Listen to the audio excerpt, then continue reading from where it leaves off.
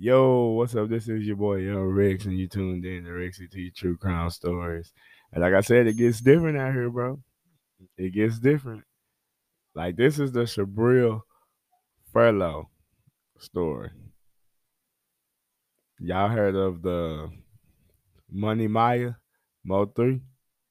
I guess she heard that song and she felt she wanted to be Money Maya, but it backfired though. So the story go, Shabria, she was in St. Louis. She got family out in Arkansas, so she always shoot out to Arkansas and kick it, hang out. And the guy that they didn't want to release his name because he isn't being charged with anything, so we don't know his name. But he's from Arkansas, and it's vice versa. He got people, and he like to kick it out in St. Louis. So I guess whenever they make them transfers back and forth, city to city, that's when they, link up with each other, chill with each other, whether they drinking, smoking, whatever they doing. Apparently, homie was in town this apparent weekend, and this is recent as well. The beginning of 2022, January what 11th, I think this happened.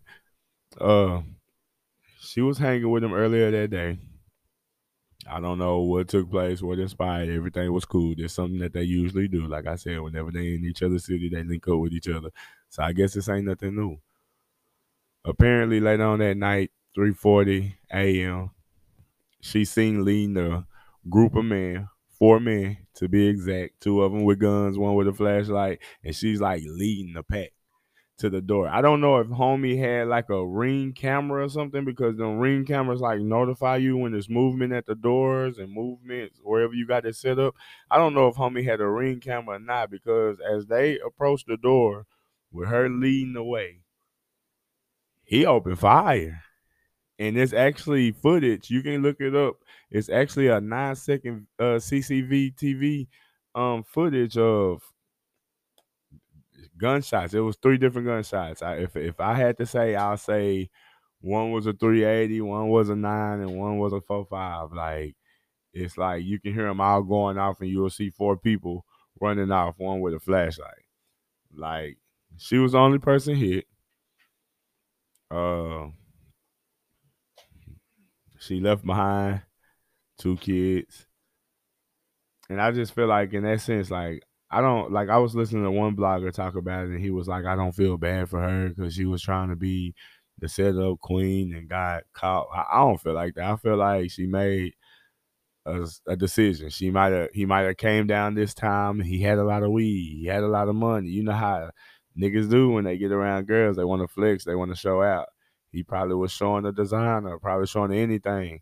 And she probably was just talking. Like later on, she got around cousins, homies, or whoever it was. She probably was just talking. They probably talked her into doing it.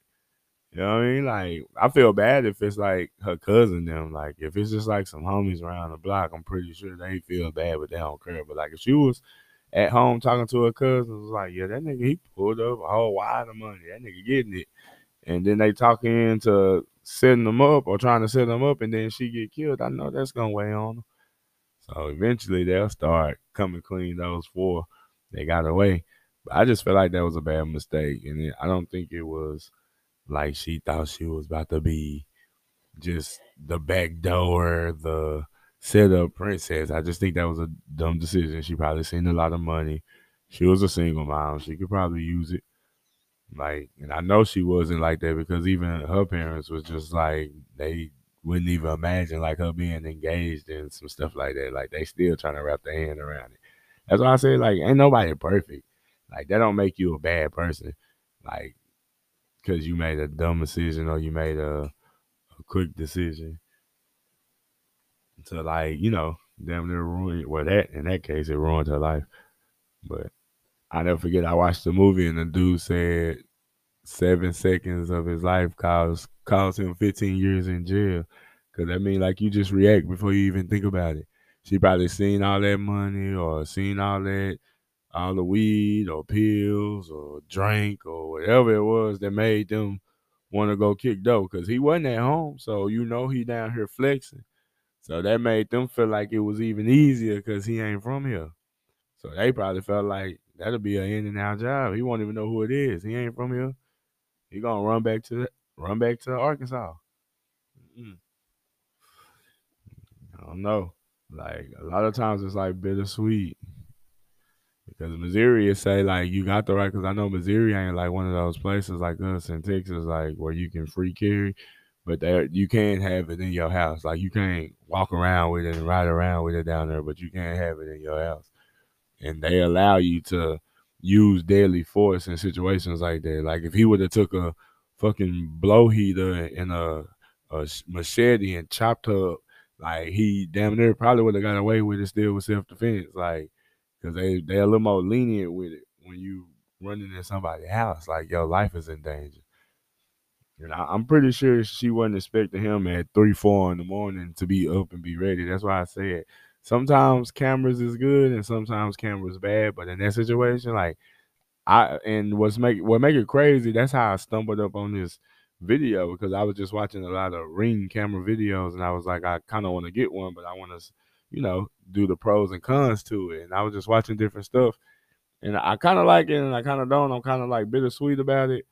But then I stumbled across this video and I'm just like, damn, like I want one now. Like that shit alerted him. It had to alert him. Let him know, like, shit, somebody at your door. And the first thing you gonna do, like, shit, it's 3, 4 in the morning. Who the fuck at my door? So that's why he was ready. And they opened the door and I don't know why she was first. I don't know if she had a gun or not. Police ain't said nothing. Police ain't charged him with nothing. They called it self defense. Like, that's crazy. Like, it's sad that she left behind 2 kids though. Off a decision like that. All money ain't good money, man, and fast money don't never last long. Like, that's even the message to homie that had to defend himself. Like, even if you was, because that I don't know what he did. It didn't say. I'm just saying, what would make them come back and rob him at 3 in the morning if she was just chilling with him earlier that day? She had to see something, like you know what I mean. So whatever it was, I don't think it was worth it. Like so just basically the moral of this story, like, bro, think about it before you make a decision. That's what anything though. Like that one was a little extreme. She just come on, let's go do it. Home invasion, like had to be somebody she trusts. I don't know if it was a boyfriend and his homies or some of her close cousins, but it had to be somebody she trusts to either say, "Come on, let's do it," or let them talk her into doing it. So that's why I'm saying money, because she didn't seem like, as I was looking at her pictures and stuff, she don't seem like the type to sit around and blow dope all day or pop pills or sip syrup. So it had to be money. The love of money is the root to all evil.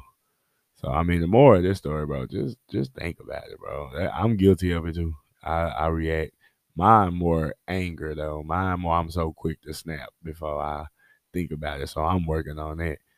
But just think about it before you do it. Ask yourself, what's the chances of this being good or this being bad? If it's under 50, don't do it. If it's over 50, do it. But yeah, this the what? Shabria Furlow story, episode 22.